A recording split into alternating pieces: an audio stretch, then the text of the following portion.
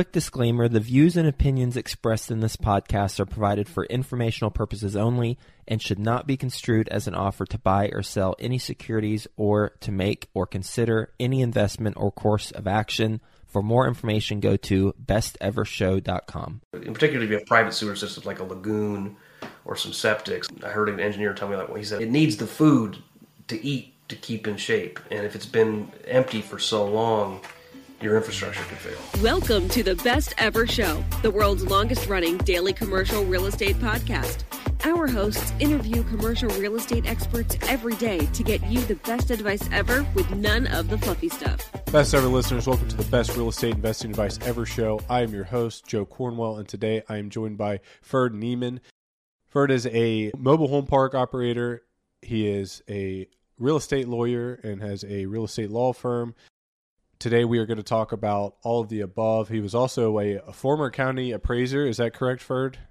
That's right. In Kansas City, Missouri, Jackson County. Yeah. Awesome. I'd love to pick your brain on that as well, Ferd. Thank you so much for joining us. You got it. Thanks for having me. I appreciate it. So tell me about your pre-real estate career and how you got into real estate law and then how you got into real estate. Sure. So I went to college here in Kansas City, played baseball at Rockhurst University, got a degree in finance accounting, stuck around, got my MBA, and I sold insurance and mutual funds during that time period for about a year and a half.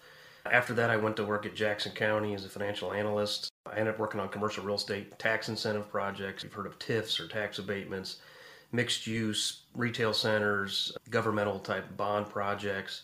So kind of a combination of projects. And then in the meantime, I was flipping houses and buying single family rental houses on the side. Had a lot of exposure to developers and more complex real estate transactions. So I said, man, I want to do something bigger. Well, I couldn't really flip 100 houses, I figured. I couldn't really own 100 single family. The debt wasn't available, bandwidth wasn't available. So I said, I want to do something better and greater. So I thought, oh, let's do apartments. Well, then I quickly found out that apartments were pretty competitive with people with a lot of sophistication and a lot of capital. So I didn't have enough capital in particular. So somewhere along the line, I was working at Jackson County, moved up, became the Director of Economic Development, Deputy Director of Government Affairs, and then the County Appraiser. And I went to law school part-time through then, so I got to get a little more nuanced on taxation and real property, syndications, things like that. And eventually found MH. I thought, okay, manufactured housing was not as competitive, low expense ratio, especially relative to, say, apartments, and higher cap rates. Those have compressed a lot in the last 5+ years. But I thought, let me give this a shot. So I started chasing self-storage and MH, decided to go the MH path. And I've done retail development as well. I worked at a law firm, did development for several years, and then left there, went in-house with a client, did a triple net shopping center development, started doing manufactured housing on the side, and then ultimately I was making better returns and more money doing MH on the side than practicing law or than doing real estate development. So I decided to do MH full-time. Then COVID hit, and all of a sudden COVID taught us we don't really need retail, we don't really need office, we don't really need entertainment as far as like movie theaters, things like that, restaurants. What do we need? We need medical, we need industrial to ship for Amazon, and we need housing. In particular, we need affordable housing. So all of a sudden, all these REITs, all these PE groups started getting in my space, pushed the price 2x. Well, it worked out well for what I already owned, but when I wanted to buy more, I was like, man, I can't compete paying 2x. It doesn't make sense to pay 2x. So I said, I'll start practicing law again. So I launched the Mobile Home Park Lawyer podcast. It took off immediately, and built out a whole law firm. We got 10 people now, and we got about 30 people on the MH side because they dovetail for fundraising and for operational acumen and so on. So that's the quick version of how I got into the trailer park business, which we like to call manufactured housing. So what year did you get your law degree, your license? I started practicing law in 2014. Okay. And then what year did you transition from single-family investing into the mobile homes? I bought my first mobile home park in 2014. So I had done single family from 2008 until 2014. And the single family I always did on the side. It had rentals and had flips, and then started doing MH on the side, and then eventually left practicing law and left real estate development to do MH full-time in 18. Okay. During that 08 to 2014 time, how many deals were you doing a year? What did your business look like? Oh, on the single family, probably had about 20 deals in 4 or 5 years. So it wasn't 4 per year. At first, it was buy one house, move in, house hack, renovate the basement, add a bedroom, renovate the upstairs, add a bedroom. Okay, buy the house down the street, move in. Because at the time I could move in and I could get a 5% down loan because it would be a conventional loan.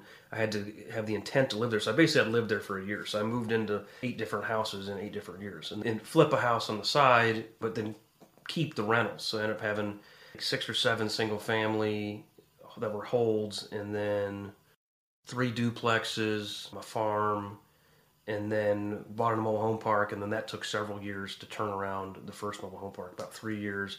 Used that cash, bought 3 more, used that cash, bought 1 more, and then I started syndicating, and then I was able to buy 9 mobile home parks in 2021. I've now bought 24 mobile home parks, about 1,500 sites, and we generally hold those. We've sold a few, but generally buy and hold. I sold all the single family and duplex. I haven't flipped any more houses or anything. We own 350 mobile homes, but those are in parks, not individual, on land. So what is your portfolio today? How many properties and how many lots? Right now we have 19 mobile home parks, about 1,250 sites, and those are the ones we actively own. We've got LP investments as limited partner in some mobile home park funds, some storage funds, some restaurants, some medical, 3 apartment complexes. So some of the LP stuff is I'll do the legal work, and then I'm like, looks like a good deal. Let me throw in some money. Or we sold a mobile home park in St. Louis, had about $1 million to 1031, so we did a tick with a client who did an apartment deal and got part of a $20 million project, but I'm not the operator of that project, but we're the second largest LP. What type of real estate law do you practice today? Has that changed over the years? Yeah, it's changed over the years. Historically did tax incentives and municipal stuff. We still do some tax incentives. I represent a couple of national car dealers in Kansas, Missouri on sales tax incentives and property tax incentives. But most of our clients are transactional real estate. Manufactured housing, we're probably one of the biggest in the country. We do other stuff, storage, apartments, etc. But you're blocking and tackling, contracts, leases, title review, survey review. We'll do lender docs, seller finance, CMBS, Fannie Freddie. We do PPMs and syndications. We do a lot of zoning work. We have one guy in the office that does litigation. I don't do litigation. And then we do corporate stuff, operating agreements, LLCs. I mean, a lot of that comes with the syndication. And then just business consulting. I do a little bit of tax appeal. I do a little bit of operational consulting. Okay. Now, in these markets you're investing in, is this all based in Kansas area, or what markets are you in? For the mobile home parks, we're in Iowa, Illinois, Kansas, Nebraska, Missouri. So we own in 5 states that are all within a day's drive. On the law firm side, we're wherever the clients take us. We're probably 30 states. Now, some states we can't do certain scopes of work based on licensure or based on expertise in that locale. But as far as the real estate transactional, we do them all over the place. All right. And of all these types of deals you've done, what is your preferred type of property, type of asset, type of structure?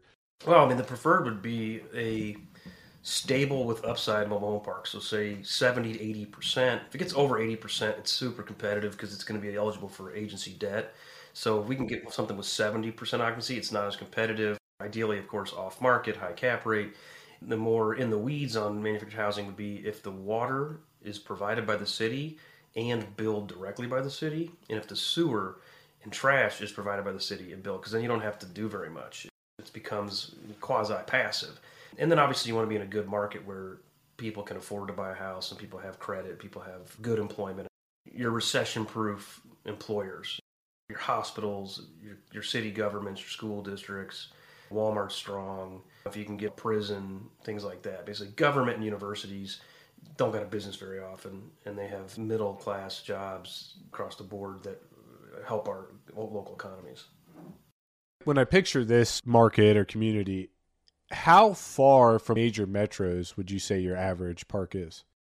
Oh, they're spread. Some smaller markets can have their own metro. So, for example, I own a park in Marshalltown, Iowa. It's 48 minutes from Des Moines. Is it a Des Moines suburb? Well, if you look on bestplaces.net, it may say it's part of the Des Moines MSA, but I don't think anybody's really commuting from there. But it's got only 40,000 people, but it's got all your main job centers, and it's got the big national retailers like Menards and places like that. So it can operate on its own hub. Iowa's a pretty strong economy because there's ag everywhere. So there's going to be a grain mill. There's going to be a Bobcat plant. There's going to be a John Deere distributorship. So that one is 48 minutes away. Others, we prefer to be in the heart of Columbia, Missouri. We've got 200,000 people. I've got parks in Kansas City that are not Kansas City addresses, but they're 20-mile away suburbs. And then we've got smaller properties in rural Illinois, and you got to factor that into your assumptions. So a park in Columbia, we can infill and bring in 20 homes a year perhaps. We have a park in Canton, Illinois, small town.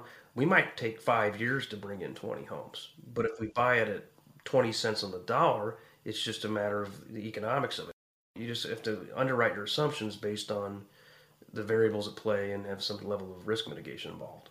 Yeah, I'm based in Cincinnati, so I look at some of the rural mobile home parks that we still have here in Ohio, and a lot of them in the metro area have gone. A lot of these small suburbs and cities try to get rid of them and clear them out, so to speak, and redevelop them into subdivisions and things like that. But as you go further east, it gets more rural, and some of these might be an hour and a half from any sort of secondary city. So they're pretty far out there. And I guess if you're underwriting a deal like that, that would be something you may be a little bit more cautious about, where you're not going to necessarily have the stable job opportunities and the diverse economy that you're having in some of these suburbs and secondary markets. That's right. In a case like that, you're going to want to make sure you have more than one employer, because if you have one big employer, near my hometown, Quincy, Illinois, there was a meat packing plant in Beardstown, and it had 1,000 Hispanic workers. Well, ICE showed up and kicked everybody out. Well, all of a sudden, all the workers were gone, and the plant shuts down. And that workforce was feeding the related economy, the gas stations, the grocery stores, the hotels, and so on. So you want to make sure you have more. Just underwrite your pricing. You can't pay top dollar because you got to think of your exit. You're not going to sell that park at a 6 cap, but you might have to sell it at a 9.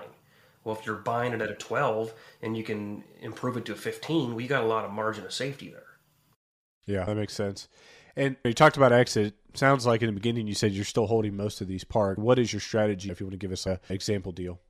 It's a deal-by-deal basis, and it sometimes changes. So, for example, I had a park in St. Charles, Missouri, which is an affluent suburb of St. Louis. I thought I'd never sell it. I loved it. But some New York private equity firm decided they really wanted it. I listed it with a national broker, and I gave them a price of $5 million. It was probably worth $4.25. Most of the offers came in the 3s and the 4s. Somebody came at 5 and somebody came at 5.2. We went to highest and best. The guy at 5.2 went to 5.6. So I sold it at a 5.2 cap 12 months ago at the end of 23. What are the odds of getting a 4.2 cap on a 67 space mobile home park? Well, they really had a need. I don't know their specifics. If they had $20 million of dry powder and they had to place it to get their fees, they were going to pay up. So that was a good deal. I didn't really want to sell it, but for that price, I couldn't afford to keep it. Still, the old Sam Zell analogy of Warren Buffett: if you don't sell it today for that price that somebody's going to pay, you essentially bought it today. So we're opportunistic. In that case, I was unwilling to buy it at $5 million. We were able to regurgitate that money, buy another couple mobile home parks, put some money in that apartment deal in Kansas, and made sense. So overall, for mobile home parks, a lot of the small and medium-sized parks, so say 20 to 60 sites, you cannot afford a full-time competent manager. So you have to buy 2 and 3 or 4 in the same region to share the manager. So that impacts your disposition strategy, where I might want to sell this park, but it's paying for 30% of a manager. If I sell that park, well, then I can't afford that manager in the other 2 parks. So I'll hold on to it. Or maybe I'll pool them together into pods. So ultimately, you get over 1,000 sites, you start to get some economies of scale. You get over 2,000 sites, now you're really attractive at some point for an exit to a PE group. REITs are hard to sell to. I've not sold to a REIT, some of my clients have. They're pretty particular on what they want, so you're probably more PE group that's going to buy a hodgepodge portfolio over multiple cities or multiple regions.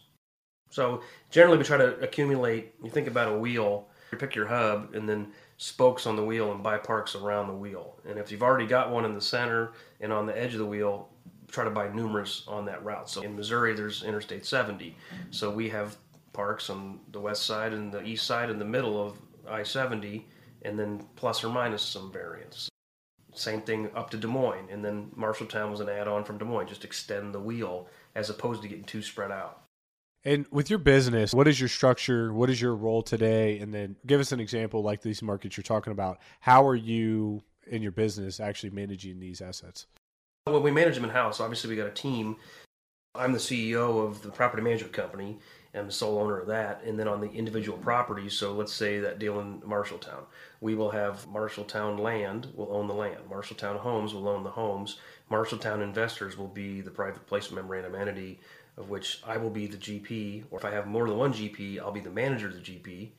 And then we'll have as many LPs as necessary. And then we typically would pay a pref and then have, say, 8 pref, 40 to the GP, 60 to the LP. If we hit a 15% IRR, any dollars above the 15 IRR, the LPs drop to 20. Thereafter, GP gets 80. So we're able to get strong splits because the nature of MH is you can really add value by infill. You can increase a property 3, 4, 5x. It's really hard to do that on other asset classes in short order. So if you do that, you got to implement it. You can have really high yields. You can get higher splits. So as far as implementation, we've got property managers, we've got construction managers, we got construction 1099 and W2 people on our team, and then we got in-house accounting. Because we have a law firm, they're a separate entity, but we have plenty of legal talent right down the hallway to help with leases and syndication docs and other corporate docs, both the Abandoned Housing Act, litigation defense, insurance, etc. You said something interesting there. Obviously, you're not giving legal advice, but in your opinion, would you advise people to do an entity for land, an entity for the actual homes, and then you obviously have a separate entity for the actual syndication piece? Is that how you would typically do it on a deal like that with mobile home parks? That's how I would do it. You want the land entity to be the real estate holder. The homes have their own liability, so you might as well separate them, and then you keep your books separate. Because if you end up selling, or in particular if you refinance with Fannie Mae, I've done 3 refinances with Fannie Mae, and they don't count the home's income, and most CMBS lenders won't either. So you need to have that income peeled off in a separate entity, and then you get a different cap rate or a different valuation metric on that if they do count the home's income. A buyer will count the homes for some value. Perhaps they'll capitalize NOI, perhaps they'll just take some sort of shell value. But keeping those entities safe helps, and then also your home's entity needs a dealer's license. It can have different taxation if you get caught as a dealer, so to speak. And then both those entities are single member LLCs, so they don't have to file tax returns. There's not a whole lot of extra cost. They both will flow up as disregarded entities to the syndication entity, and that's the entity that has to comply with the SEC through the exempt offerings through the private placement memorandum. Now, some deals I don't have investors, so in that case, I won't have a PPM, but I'll still have an investor's entity. It might be me and my dad and my CFO, Logan, and then 3 of us will own a deal, and then we'll still have a land LLC and homes LLC, separate checking accounts. We keep capital accounts and all that kind of stuff. So I think it's best practices to do that way. Now, our property management company, Augustin Property Management, is a separate entity. We sign a property management contract. It hires the people. It pays the bills. It has the business license and dealer's licenses, things like that too. So all of these layers are to help with organization, but also reduce potential liability. That's right. Okay. Now, as you've done, obviously, a vast number of these mobile home deals, for the audience, myself included, who have never done a mobile home park, what would your advice be to them on some major risks to look out for if people are interested in trying to find these types of deals? Talk maybe a little bit about some mistakes you've ran into.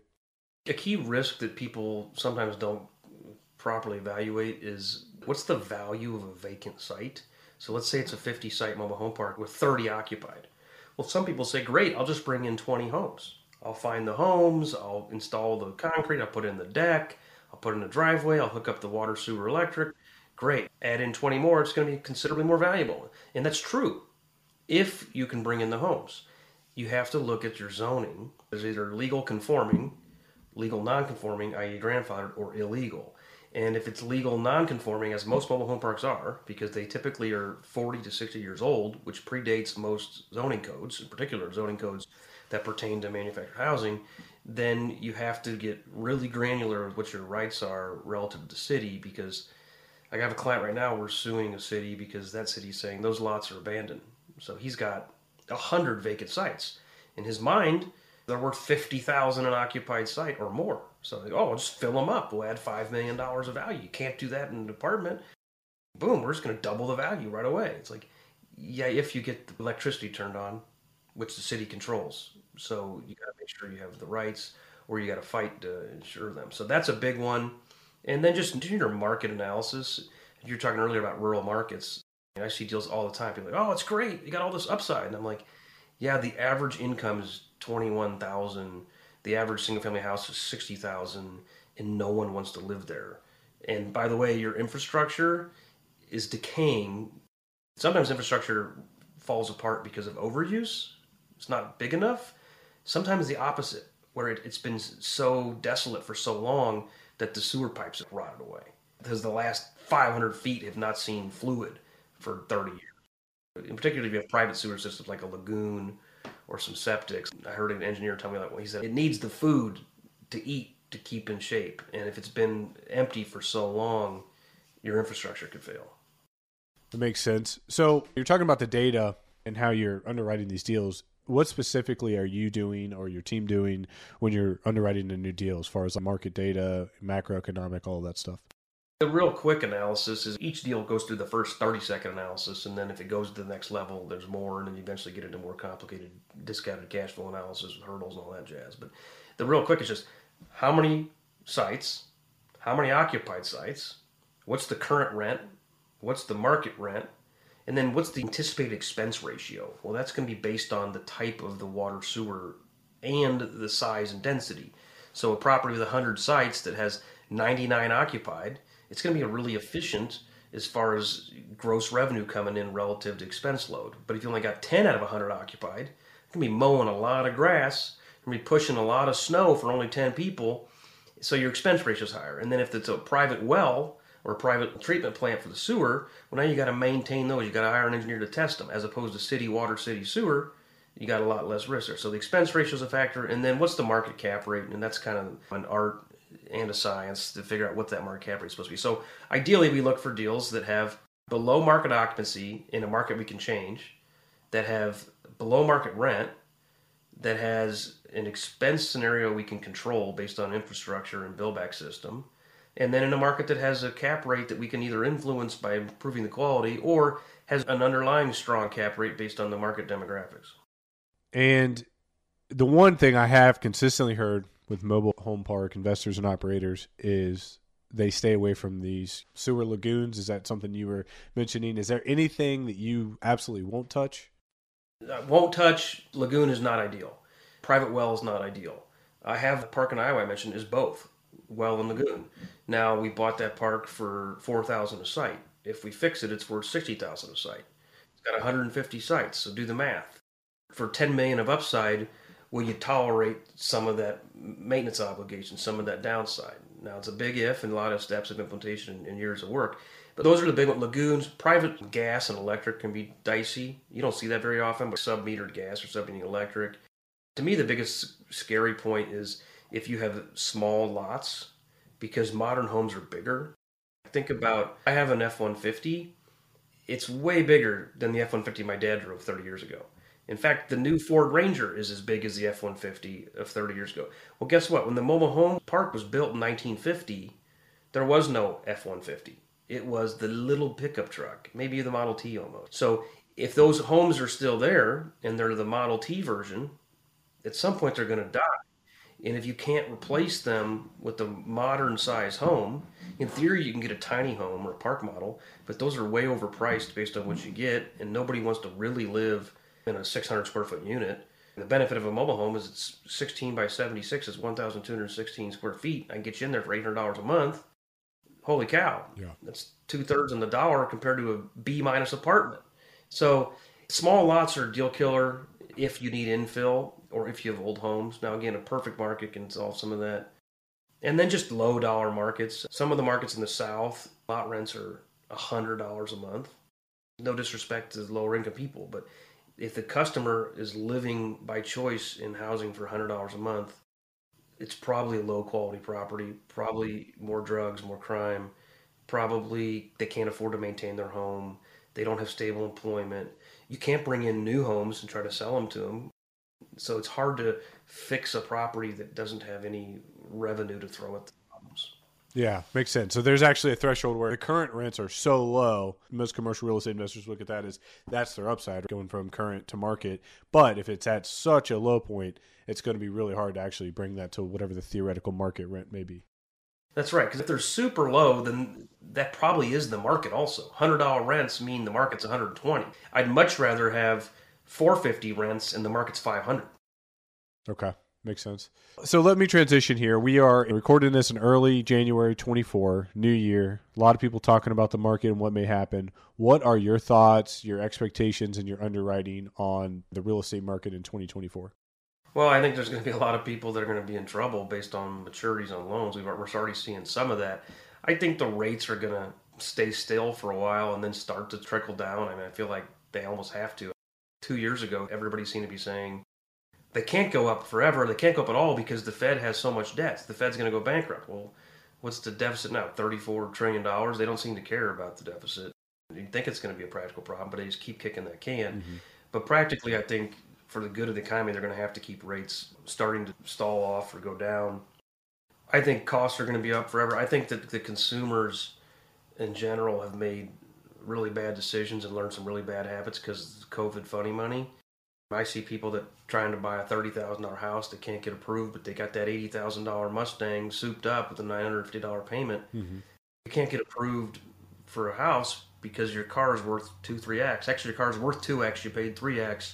You're upside down. So I think that that's going to cause challenges for the consumer, which is going to trickle into the real estate market, and it's going to limit rent growth. So you think as far as rent growth and apartments and mobile home parks, you think affordability is the major issue that's going to happen this year?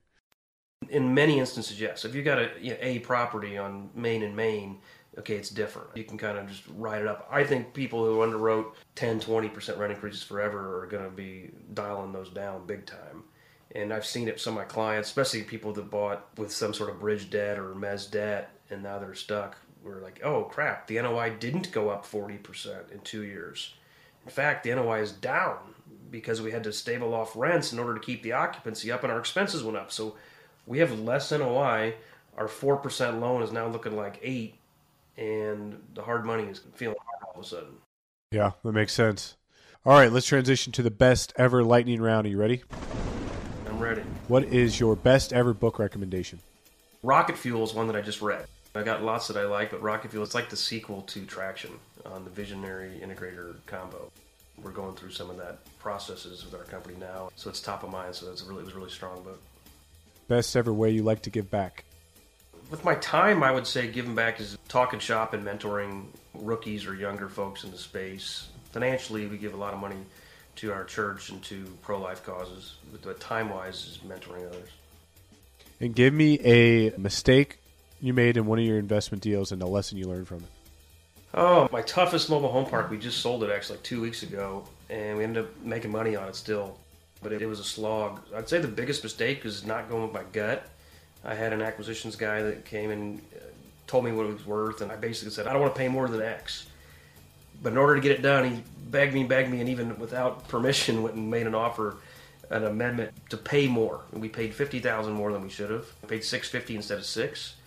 And then everything else seemed to go wrong. We should have made millions of dollars in that deal based on how much work we put into it, and we didn't.